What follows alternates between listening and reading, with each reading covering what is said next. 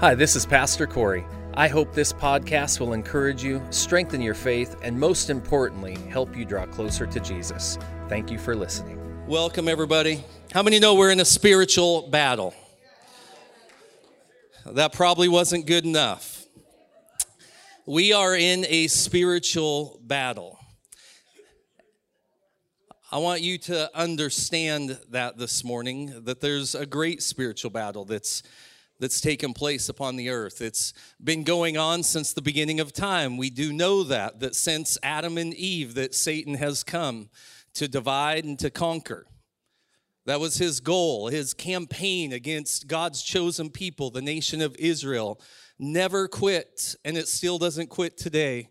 The transition into the church, Jesus himself would say, the thief comes not, but to steal, kill, and destroy.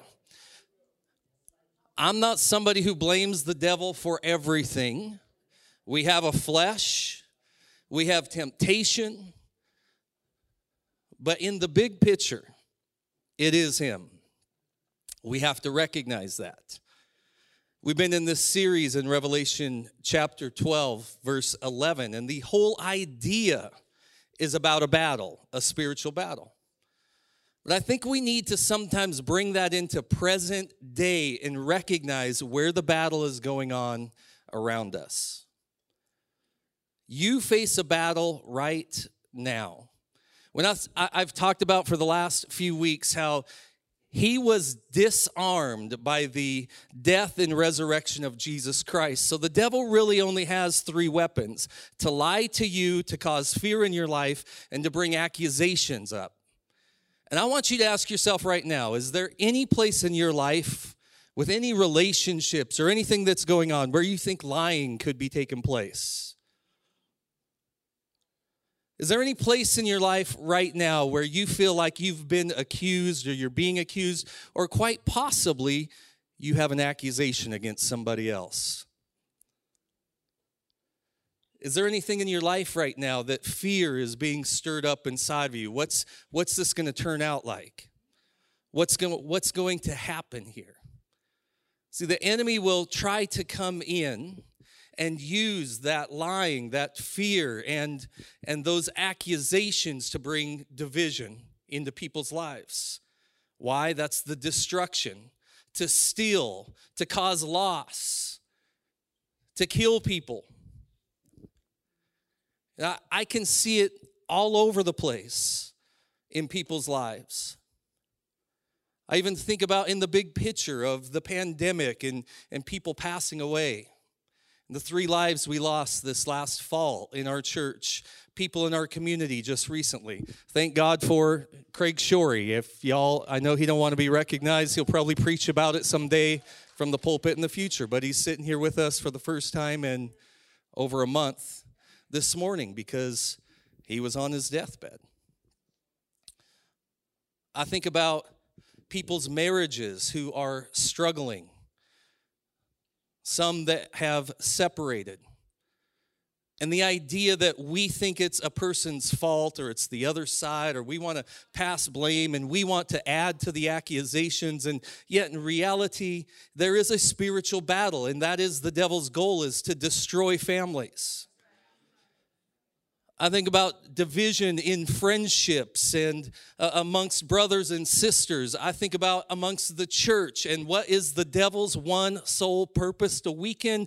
It's to bring the lies, the accusations in order to divide, to weaken things in life. The foundational things, and not just foundational things of society, but the foundational aspects of Christianity, of who we are. Right now, with whatever is going on in your life, in your mind, when I ask you to think about where you think lying's taking place, or there's accusations, or there's fear that's taking place, I want you to recognize that's not just a person on the other side. That's a spiritual battle in your life. And are you fighting it spiritually? Spiritually. How much time do we spend in God's word? How much time do we spend praying for the situation or for all of the people involved? How much time do we spend giving blessings to those who may curse us? How much time do we put into declaring God's word over a situation or an individual? How much time do we put into the spiritual battle of life? We are in a spiritual battle. And I think that most Christians understand that in the big picture, but what we don't do is make it personal. The devil wants to ruin you. He wants to destroy you.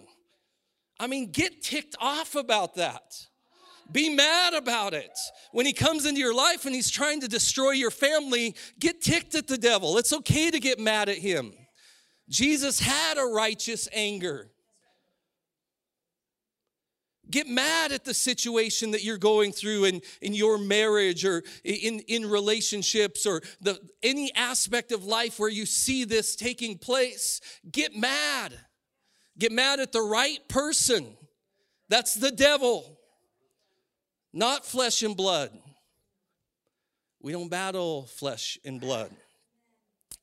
We are in a spiritual battle, and you would do yourself a favor to make it personal, because if you don't, he will.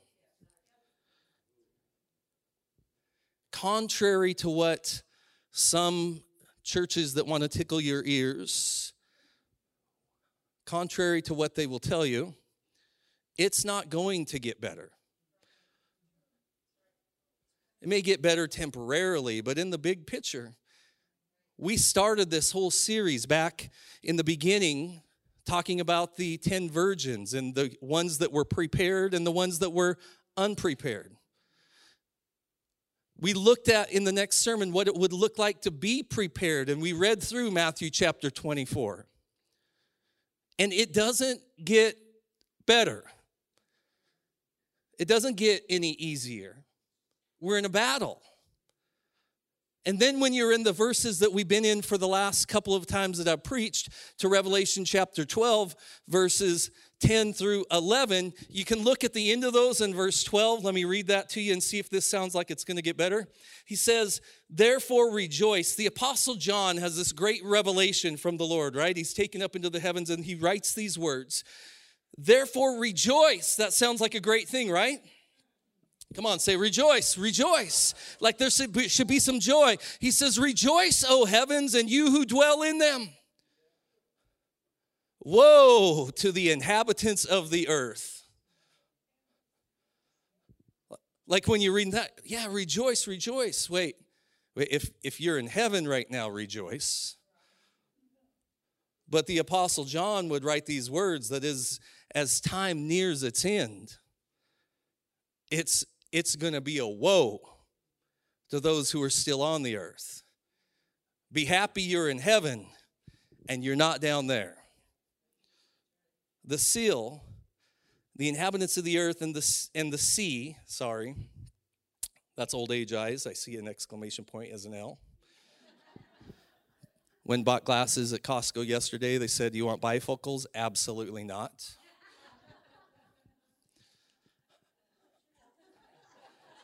And that's why I just read seal and not sea.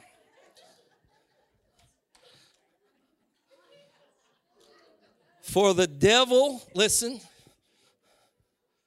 for the devil has come to you. Who's he talking to? The inhabitants of the earth. The devil has come to you, having great wrath. Not just wrath, but great wrath. Because he knows that he has a short time. I've probably said this for the last 3 times that I preached out of these scriptures. I don't want to have to say it every single time, so I'm probably going to say it one more time and maybe one more time after that. I know that there's many of people who believe that this is referencing the tribulation. Whether I believe that it's referencing the tribulation or not, it's still relevant. All of a sudden, one day, the devil doesn't wake up and say, oh, verse 12 has to be fulfilled. It's going to be great wrath now and not just a little bit of wrath. I believe that even as we're approaching the tribulation, that the wrath of the devil upon the earth is going to know that his time is short, and it will be increasing and increasing and increasing and increasing. And by the time we get to whether we believe it's the tribulation or not, it will be great.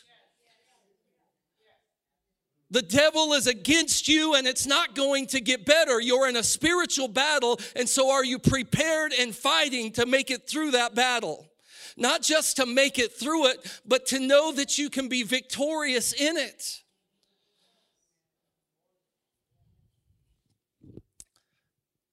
You've heard me talk about it before.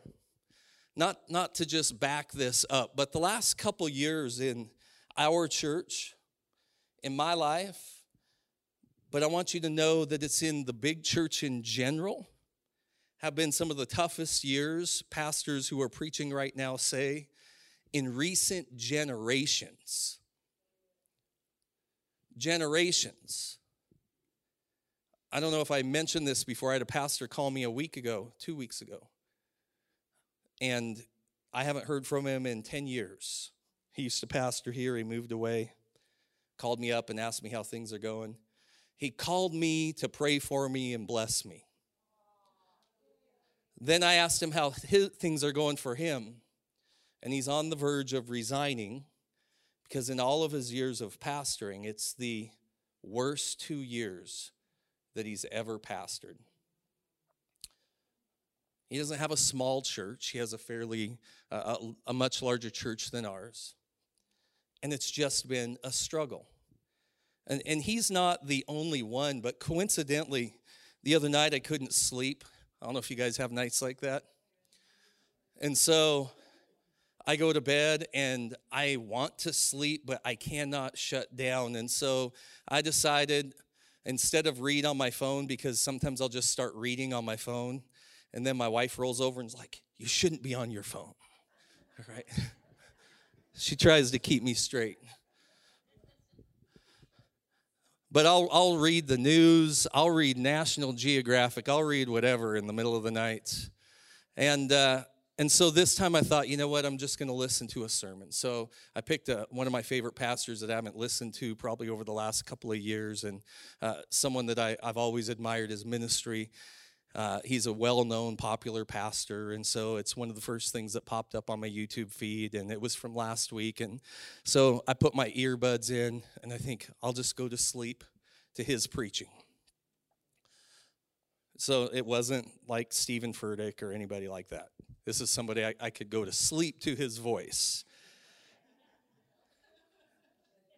And so in the very beginning of his sermon, I heard him say, the last 2 years have been the most difficult years of my life. And this is a 70-year-old, fifth-generation pastor who has endured his share of trials while he's pastored. He has endured persecution, not necessarily from the world, but a tremendous amount from the church itself.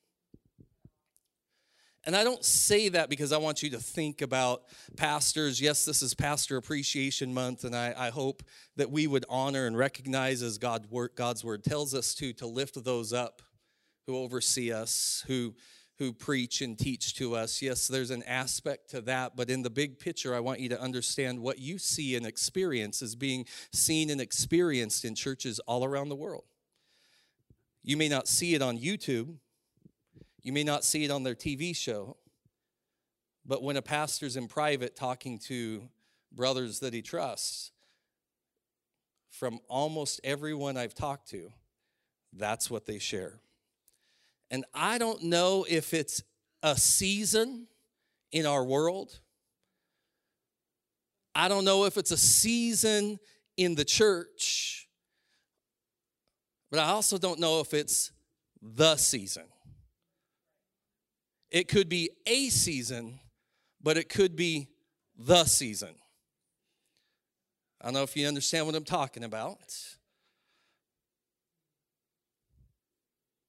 But the greatest lesson that we can learn through studying these verses that we've been going through is that Christians don't become, but they are meant to be overcomers. Like we have already been made an overcomer. You've already won. The Bible says that you are more than a conqueror. The big question is, do you live that out in your life? Revelation 12:10. Again, the verses we've been studying. The Apostle John says, I heard a loud voice saying in heaven, now salvation and strength and the kingdom of our God and the power of his Christ have come. For the accuser of our brethren, who accused them before our God day and night, has been cast down. Now, some would say this is at the return of Jesus, and others argue that this is at the resurrection of Jesus.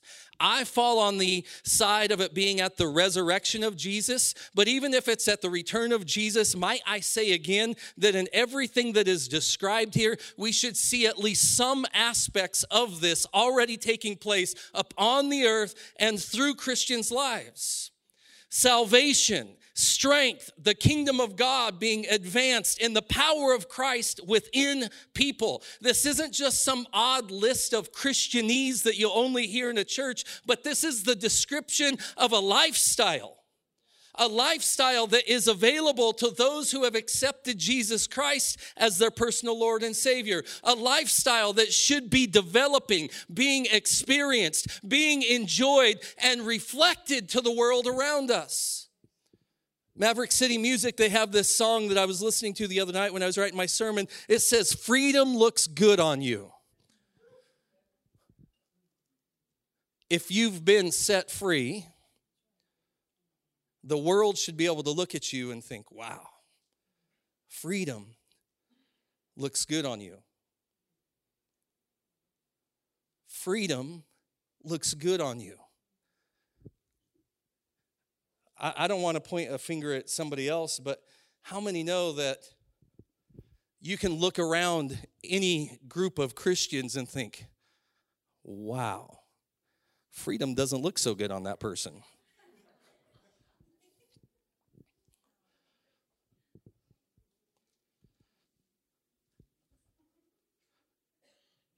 And maybe it's depending on their circumstances.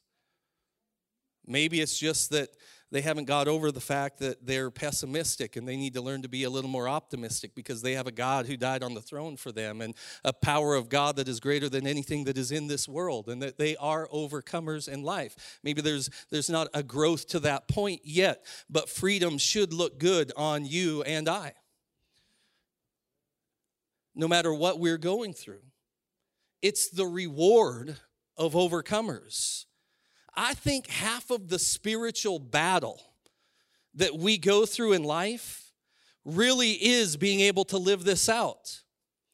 And this wasn't really meant to be the part of my sermon today, but I'm going to make it part of my sermon. Like we are fighting this spiritual battle, and sometimes it's just to hang on to our marriage, to hang on to our friendships, to hang on to a church family, to hang on to our sons, and to hang on to our daughters. But really, the spiritual battle that we should be fighting as people who have already won is that we are able to make sure that freedom looks good on us.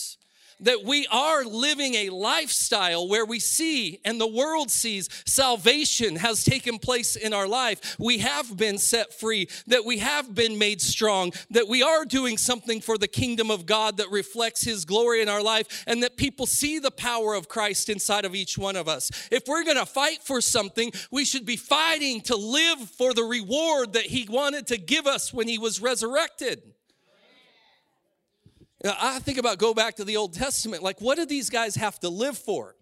You can look at Romans chapter 5, and of course they had something to live for. I'm not saying that they didn't, but even in that whole chapter, it will tell you how much more do you people post-resurrection have available to you, that your lives should be even greater than any one of them Old Testament characters that you've read about.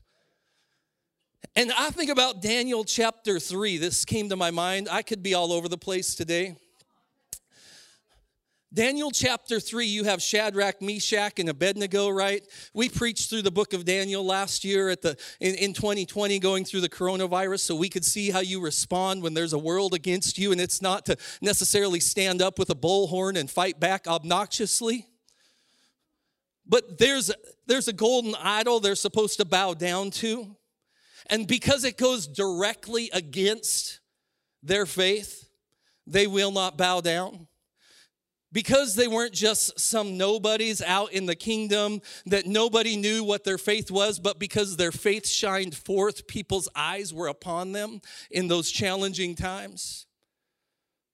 And so it was recognized right away as soon as the decree was passed, and they would not bow down, that they were arrested and brought to the king. And the king said to them, if you don't bow down, here's what's going to happen to you, that you're going to be thrown in the fiery furnace. It's a death sentence for you. And they, what I love is they had the faith to be able to say in the midst of what might be a fearful situation is that our God will rescue us from the fiery furnace. Do whatever you want to us. We believe that our God will rescue us. That's a bold statement. When the rest of the world is going the other way, and you're able to stop and say, no, my God's going to rescue me. And even if he doesn't, I will not bow down to your gods. Even if it doesn't turn out like I believe it will. Even if it doesn't turn out like my faith tells me it should. Even if it doesn't turn out like I feel like it will. Even if it doesn't turn out for what I think would be a victory, even if it doesn't turn out what I think would be for the glory of God to draw people unto him, that we would be miraculously, even if it doesn't turn out, you know what? I believe enough that despite the circumstances from this moment forward, that I'm not bowing to your gods. Put me to death, doesn't matter. And so what happens? They get bound, it says. Bound. Bound by their circumstances. They may be questioning. We don't know if that was a binding that took place immediately. We don't know how long it took to get that fiery furnace 7 times hotter. We don't know if it was overnight, if it was one day. We don't know the moment from their words of strong faith to the moment they would face their consequences, how long it was and what those circumstances were. But I imagine it wasn't 60 seconds later. They had to go through some time. They had to consider their thoughts. They had to consider the words that they had already spoken. They were bound, it says, when they were thrown into the fiery furnace. So hot that even in the moment it was opened, the guys that opened the door died. In that moment, what's going through their head? Is there still a place where they're full of faith or they have fear? I don't know what they went through. But I believe that they were so strong in what they believed about their God is that it did not matter. They might be like, whoa. At least it's going to be quick if it happens. They get thrown in the fiery furnace. The consequences of standing up for what they believe. And then it says Nebuchadnezzar looked inside of there. He's like, wasn't there just 3 guys that we put in there? But there's a 4th. Now, wait a minute. They were bound. But now, they're free. There can still be freedom in the fire.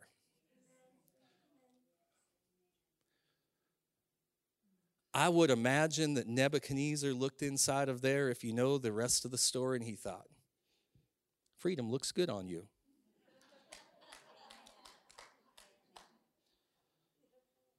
No matter the circumstances, these guys knew they were in a spiritual battle.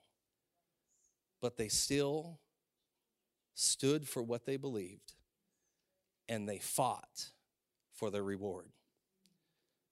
I may go down in flames, but I'm going to go down looking good in the eyes of God. Salvation, strength. I put that on in the mirror this morning when I got up.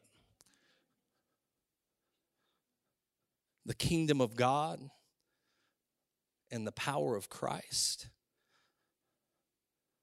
I put that coat on when I walk outside the door. Freedom should look good on you. The real battle that you face is not these little things over here. It is your ability to live out what Jesus Christ has already accomplished for you. Will you fight to look good for freedom? A rewarding lifestyle that we don't have to earn, but it's given to each and every one of us. That's 26 minutes in, and that was page 1. So if you were here when we started this series, we asked the question, how do you prepare for a growing wrath? How do you keep from falling from your faith, all while reflecting Christ's rewards? And we had one sermon called The Antidote. Verse 11, and they overcame him, Satan, by the blood of the Lamb and the word of their testimony. They did not love their lives to the death. 3 ingredients to the antidote. The blood of the Lamb, the word of your testimony, and you do not love your life to the death. That means that you love Jesus Christ more than you love your own life. We overcome by the blood of the Lamb. That's what we talked about last week. Not by our own sweat, blood, and tears, because we can't do it in our own efforts. We have to learn to trust in what Jesus has already done through the shedding of his precious blood. We know we've been washed thoroughly and completely from sin, forgiven of our past, made righteous. And it says, this is the best part, we are now accepted by our beloved Father God in heaven. He accepts us. Romans 5:17, for if by one man's offense, that's Adam, if one man's offense, death reigned through the one, his one sin that caused sin to reign upon the earth, death to reign, much more, everybody say much more. Those who receive the abundance of grace and the gift of righteousness will reign in life through the one, Jesus Christ. Now, I don't want to get caught up preaching this verse, but it is one of my favorite verses to read. When you think about what damage sin and death has brought upon the earth since the days of Adam and Eve until now, there's been a lot of sin and there's been a lot of death. But now how much more for those who have received the abundance of grace and the righteousness of Christ will we reign in life? In life, we're not talking about eternal life. We're talking about life right here on earth. You reign. That much more than the death that you've seen, Christians should be reigning. That reward that we've been given, that lifestyle that we should be walking in, what is given to those who are overcomers? Like people should see us walking in that much more than what sin and death is doing to the rest of the world. Like it should stick out like a sore thumb, but it should be a really big, beautiful thumb. So obvious because we've learned what it means to reign in life. Romans 5:17, let me read it to you from the Passion Translation so there's a little bit of passion in what I say. Death once held us in its grip, and by the blunder of one man, death reigned as king over humanity. But now, how much more are we held in the grip of grace, and continue reigning as kings in life, enjoying our regal freedom through the gift of perfect righteousness in the one and only Jesus, the Messiah. Oh, but for the blood of the Lamb, we're held in the grip of grace. And as amazing as it is, it's only the first ingredient in the antidote, the first step of reigning in life. Verse 11, they overcame by the blood of the Lamb and by the word of their testimony. And the second ingredient in the antidote, the second step to reigning in life, is that they overcome by their testimony. And this is where I want to focus for just the next 10 minutes, and then we're going to watch a video. This is what I want us to drill down on today, and this is going to be the focus point for the next few weeks. This verse, they overcame by the word of their testimony. It starts with the blood of the Lamb, and it should never leave the blood of the Lamb. The ingredients are mixed together. But we should also recognize the many ways that we should overcome by the word of our testimony.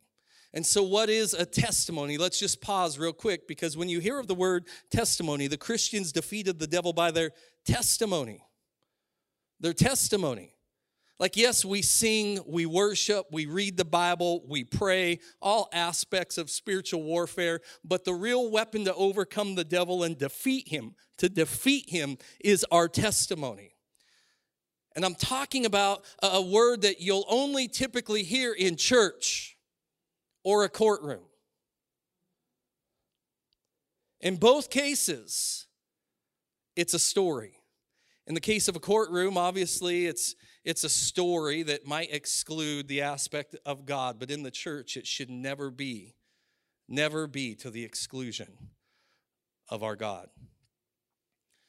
This is a story that has less to do with your ability and more to do with the ability of the story to inspire, the story to remind you, that encourages you, that refreshes you, that gives you the strength to keeping on. And no, I'm not talking about some mumbo-jumbo, self-help, new age, feel-good, Christian guru type stuff. You got to have a story. If you just tell your story, you'll feel really good about yourself. No. It's the story told when your test and God's amazing grace intersect. Your testimony is the story told of where your test and God's amazing grace have intersected. This isn't just a story about the grace of God in general. Yes, what Jesus did for mankind in general on the cross is amazing, beyond amazing. And yes, we know God is good all the time. This is his story, and it is the good news.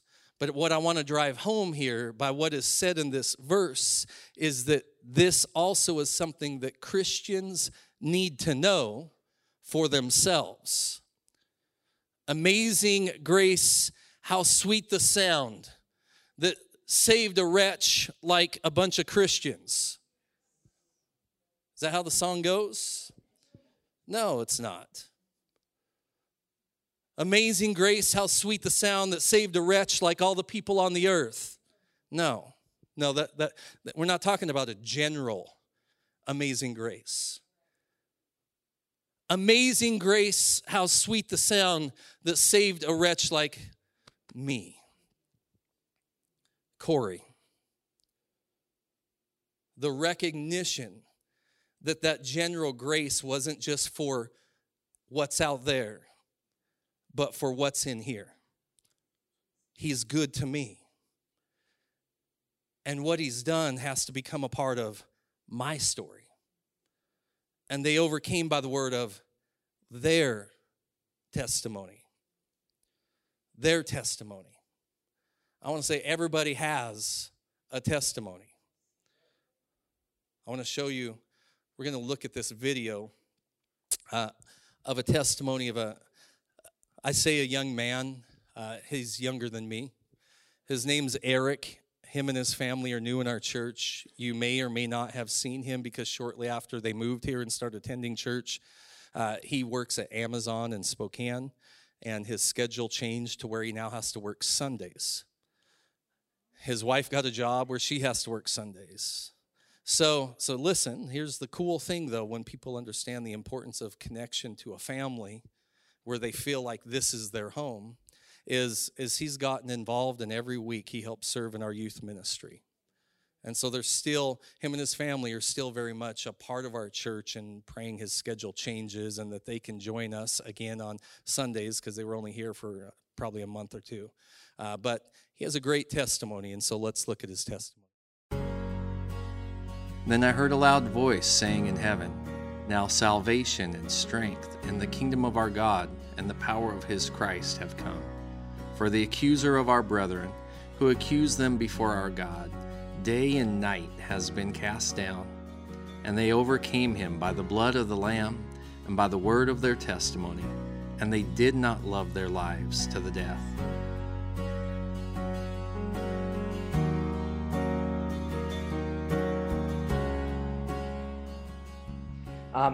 As I was growing up, just the things that I've gone through, not everybody has to go through. Everybody has their story, but as a child, it was completely traumatizing. I was in and out of homes between the time I was born to the time I was 12 years old. I had over 50 homes that I was living in. My mom was a single parent. My dad was a verbal abusive alcoholic, and the state of Washington is like all for parents, for moms.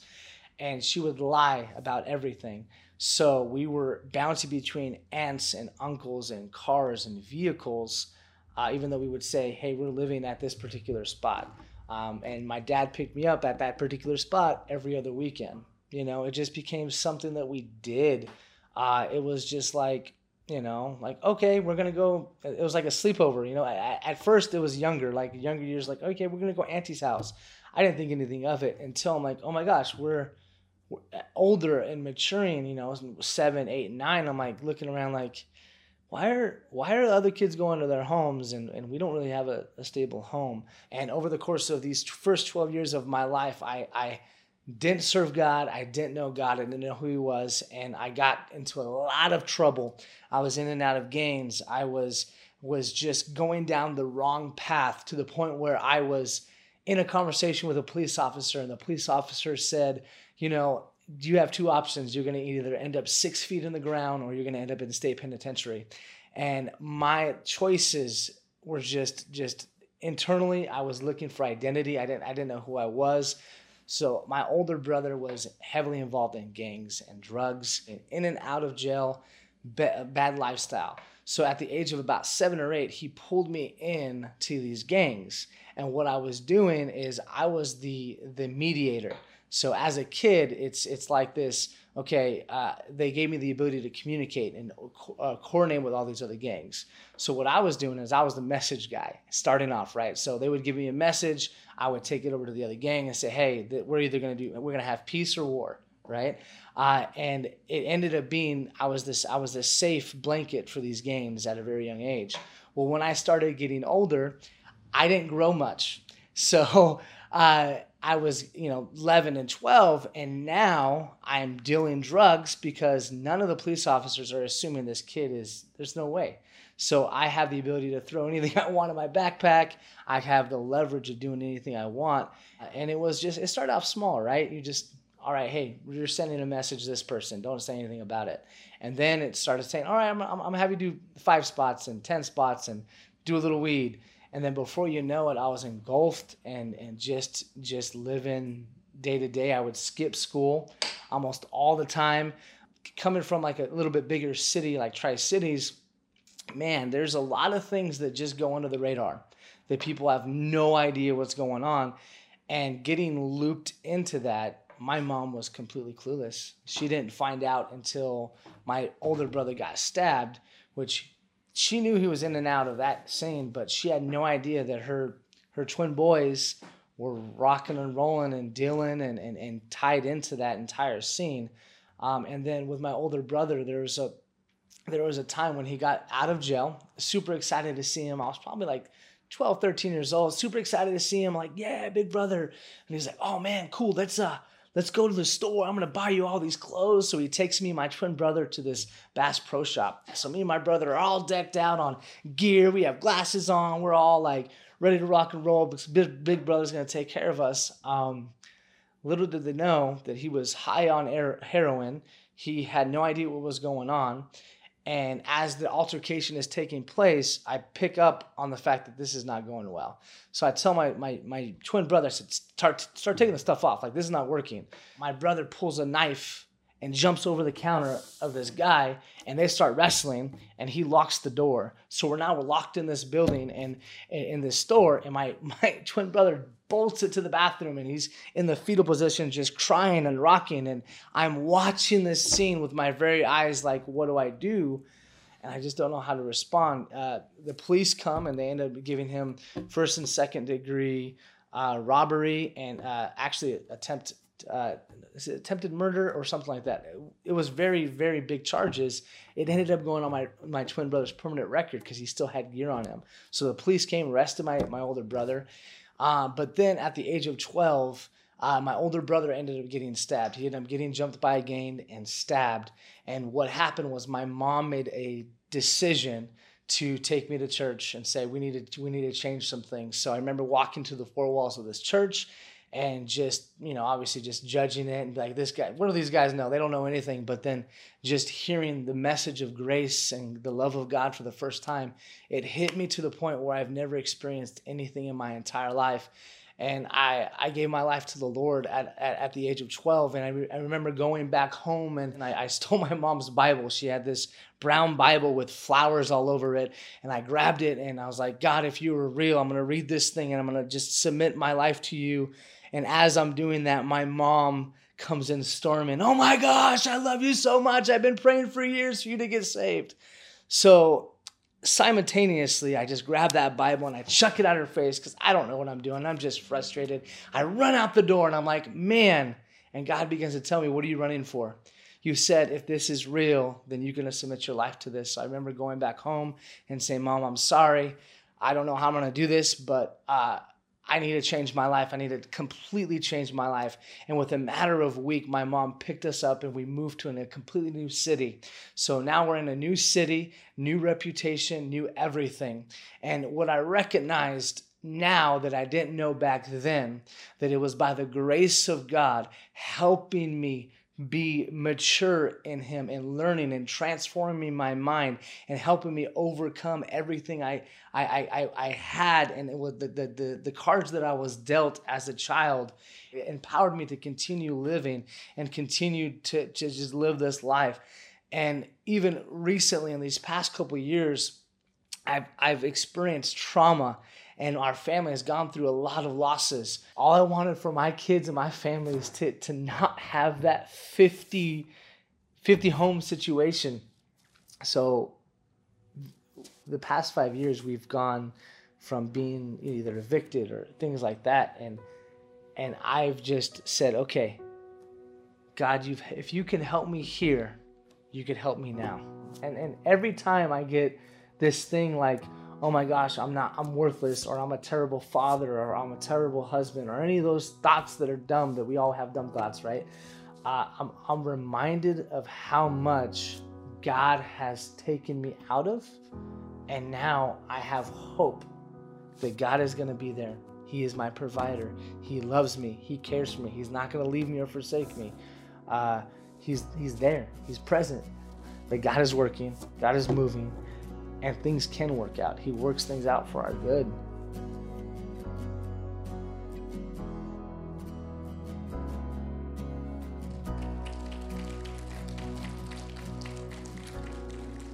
Just want to draw a couple things about Eric at the very beginning said everyone has a story. He said this is his story, but everybody has a story. And of course, we watched that when he first told me you can turn all the lights back on.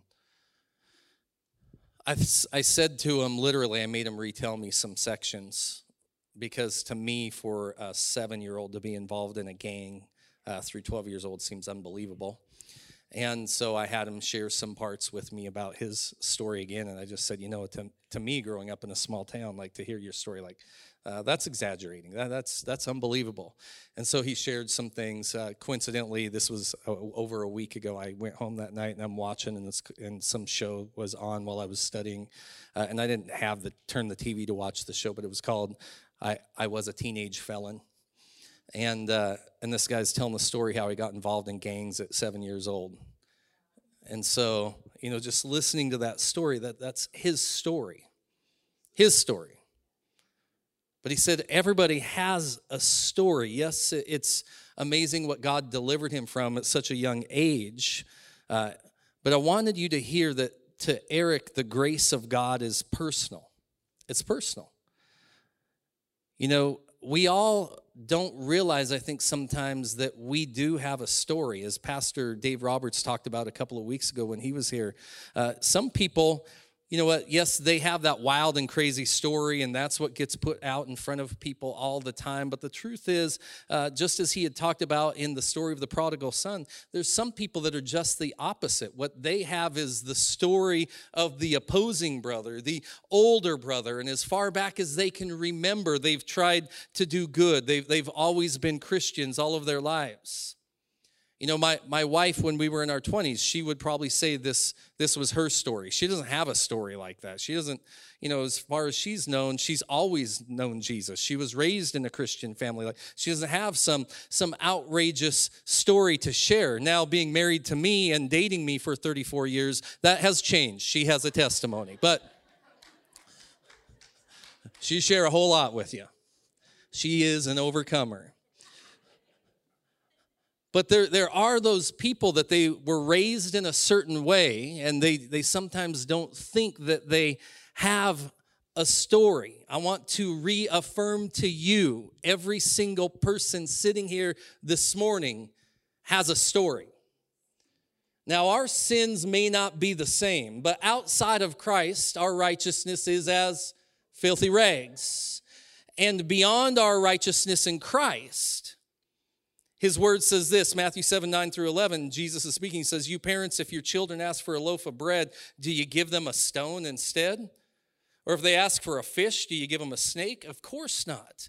So if you sinful people know how to give good gifts to your children, how much more will your heavenly Father give good gifts to those who ask him?" James 1:17, whatever is good and perfect is a gift coming down to us from God our Father. Everybody has a story. Your story is found somewhere in between. My righteousness is as filthy rags outside of the blood of Jesus. And that every good thing comes from my Father. Righteousness is as filthy rags, and every good thing comes from my Father.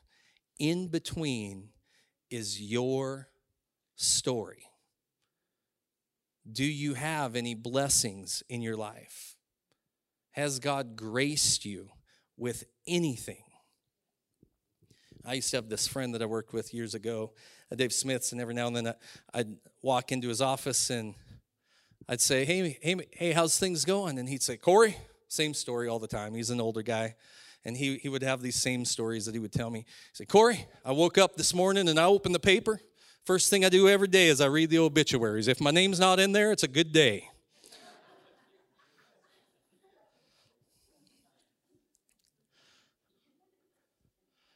Of course, we could pick on that statement, but the point is that we always have something to be thankful for, something that God has blessed us with, something we more than likely don't deserve, but by God's grace.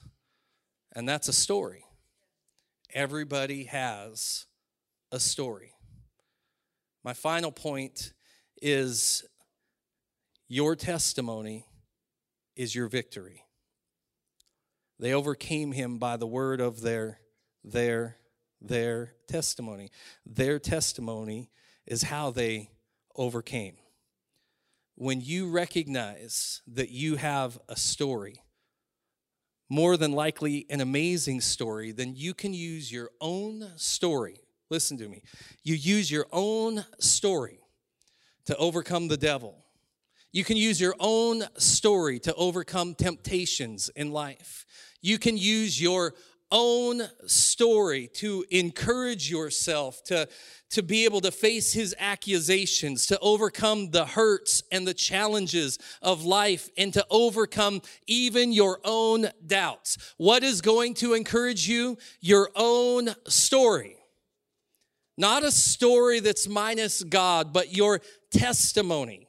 Eric said over his past couple years, 5 years, sometimes he mixed the dates in there. I can tell you parts that we cut out. He's lost his mom and his dad in just the last couple of years. He's faced some losses, some extreme challenges, and the devil wants to continue to remind him of his past. When he was a little kid, you bounced from home to home to home to home. The devil wants to accuse him in that case of being a bad father, a bad Christian. But notice how he said at the end of the story, that he reminds himself of how far he's come, of what God has taken him out of, and how much God has brought him to. In other words, he tells himself the stories of when his tests and God's amazing grace have intersected. He said, if God could help me then, God can help me now. It's a story that encourages you, that refreshes you, that gives you the faith, the strength to keep the faith, to keep the hope. It's a story that gives you the ability to keep on keeping on, knowing in a personal way that God will work it out. And you will overcome. Now let me add this real quick. A lot of times we think of a testimony as being for other people, and that's why I really wanted to drive this home. The testimony is first for you. I could give you scripture after scripture of how God's word says for his people to be reminded of his ways, of his goodness, of the stories of their past, how God would establish holidays based around the things that he had done for his people, so that every single year they will celebrate his goodness and remember who he is in their life. It's for you. And sometimes there will be times in your life when you will come to a place where the only one who can encourage you to keep moving forward is you. Not that people won't try. Some of you are blessed to have a village around you, some not so much. Nevertheless, there are days when the number of people around you won't make the difference. The next step has to be you. I can tell you in my own life early on, I loved hearing people's testimonies. I still do to this day. When I meet somebody I don't know, one of the first things that I'll ask them is to share their story with me, who they are. I love to hear it. It's encouraging. I love my family, my spiritual family. But as I've grown in pastoring and in my faith over the years, at the same time, I've had this little bit of a battle. I don't know if it has to do with my age or what, but sometimes I go through these little bouts of depression. Now, I remember years ago thinking, I don't understand people that have depression. Like, it just didn't make sense to me. I always felt like I'm an even keel kind of guy. That's who Corey is. Boom. You will not find me being down. You won't find me, life is going to work out no matter what. Romans 8:28's always been my life scripture. God works things all together for the good of those who love him and are called according to his purpose, right? So I always just know, but over the last few years, I've noticed there are times in my life where I definitely feel like I've battled some depression in my life. And my wife can tell you there are times where I am down. And typically in those times, I know what I need to do because I counsel people to do it. But you don't feel like doing it. And I know to go to worship. I know to get in his word. I do those things. And then, I'll pray. Lord, just help me through this. Help me get purpose again. I feel like I'm losing purpose. I feel like this. And there's just this fight and this battle. And sometimes it lasts longer, it seems like, over the years than when it first did. And without fail, when I'm going through a battle like that, there will be somebody that shoots me a text. Hey, Pastor, just praying for you. I love you. I've had people throughout days, they'll Facebook message, they'll call me, they'll say encouraging things, not even knowing. My own wife will come to me and she'll say, see, honey? Do you see? Like, God knows. He sends people to encourage you. And my own wife is there, and she's there trying to encourage me with the encouragement of others. Like, babe, I know this is you. This is what you're called to. And I got to be honest with you, in those moments of people's words of encouragement and seeing how God's moved in people's lives to do that for me, and my own wife standing next to me, in those moments at times, it means nothing. Yes, don't get me wrong, I'm thankful, very thankful that I have people that love me, that I have a wife that will stand beside me, but it does not encourage me. I don't say quit doing that, but in those deep moments, those dark moments, there comes a place in my life that I've learned the next step has to be Corey. There are times where I have to make a decision in my life. Okay, God, let's wrestle. No one else is going to be there to get me through this. I need you. And those are the times where I've had to push through and get to this place where I lean back on what God has done for me in my life. It's not the encouragement of others. It's not the person standing next to me that cheers me on, that's faithful by my side, my wife. The only thing that gets me there is for the Lord and I to have these moments, and for me to be able to remember, God, I remember in the beginning. I remember who I was. And I remember when you began to change my heart. I remember that feeling of going to the altar at the United Church. That freedom, just snotting that guy's vestibule all up. I remember years later in Promise Keepers, an altar call. And though I'd already surrendered my life was not reflective of the reward that is available to overcomers. And I remember those moments of just surrendering once again to God. Lord, I haven't reflected you very well in my life. Lord, I want to do something for your kingdom. I want to be used for your purpose.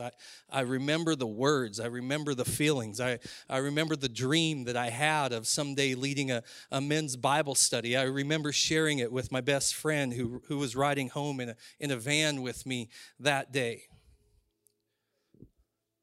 I remember the times that prayers have been specifically answered, that we prayed, that there's no shadow of a doubt that anything could have happened the way it did without prayer, and then that prayer being specifically answered.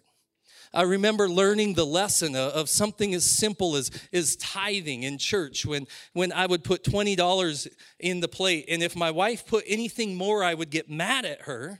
And then as I'm growing in relationship and learning to give to the Lord and that the Lord will provide, of times where we needed something and we gave what we had and we got back exactly what we gave or exactly what we needed. There's multiple times in my life that should not have happened, but for the grace of God, I can go through all of these times that will remind me, not only is there a God, Because at one time I questioned that, but that my God is not a God that doesn't care, but my God is a God of grace that knows what's best for me, and he took me from where I once was and brought me to where I stand in depression today, and that he will get me through this too.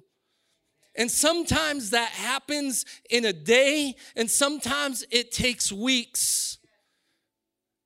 But nobody else can do it for me. It has to be personal. You have to learn. Listen to me. When everybody else in the world, including family members, will someday be going the other way, if you want to remain an overcomer, you have to learn to lean on the Lord for yourself. Not that your brothers and sisters in Christ aren't important, not that your blood family isn't important, not that we forsake the gathering of ourselves together. But there are just some days when it doesn't matter what everybody else says. You have to hear it from God for yourself. You have to remember his goodness and your story until you're able to see where your current situation and his amazing grace are presently crossing paths. And then learn to rest in that goodness all over again. That becomes another story. Your story, your victory.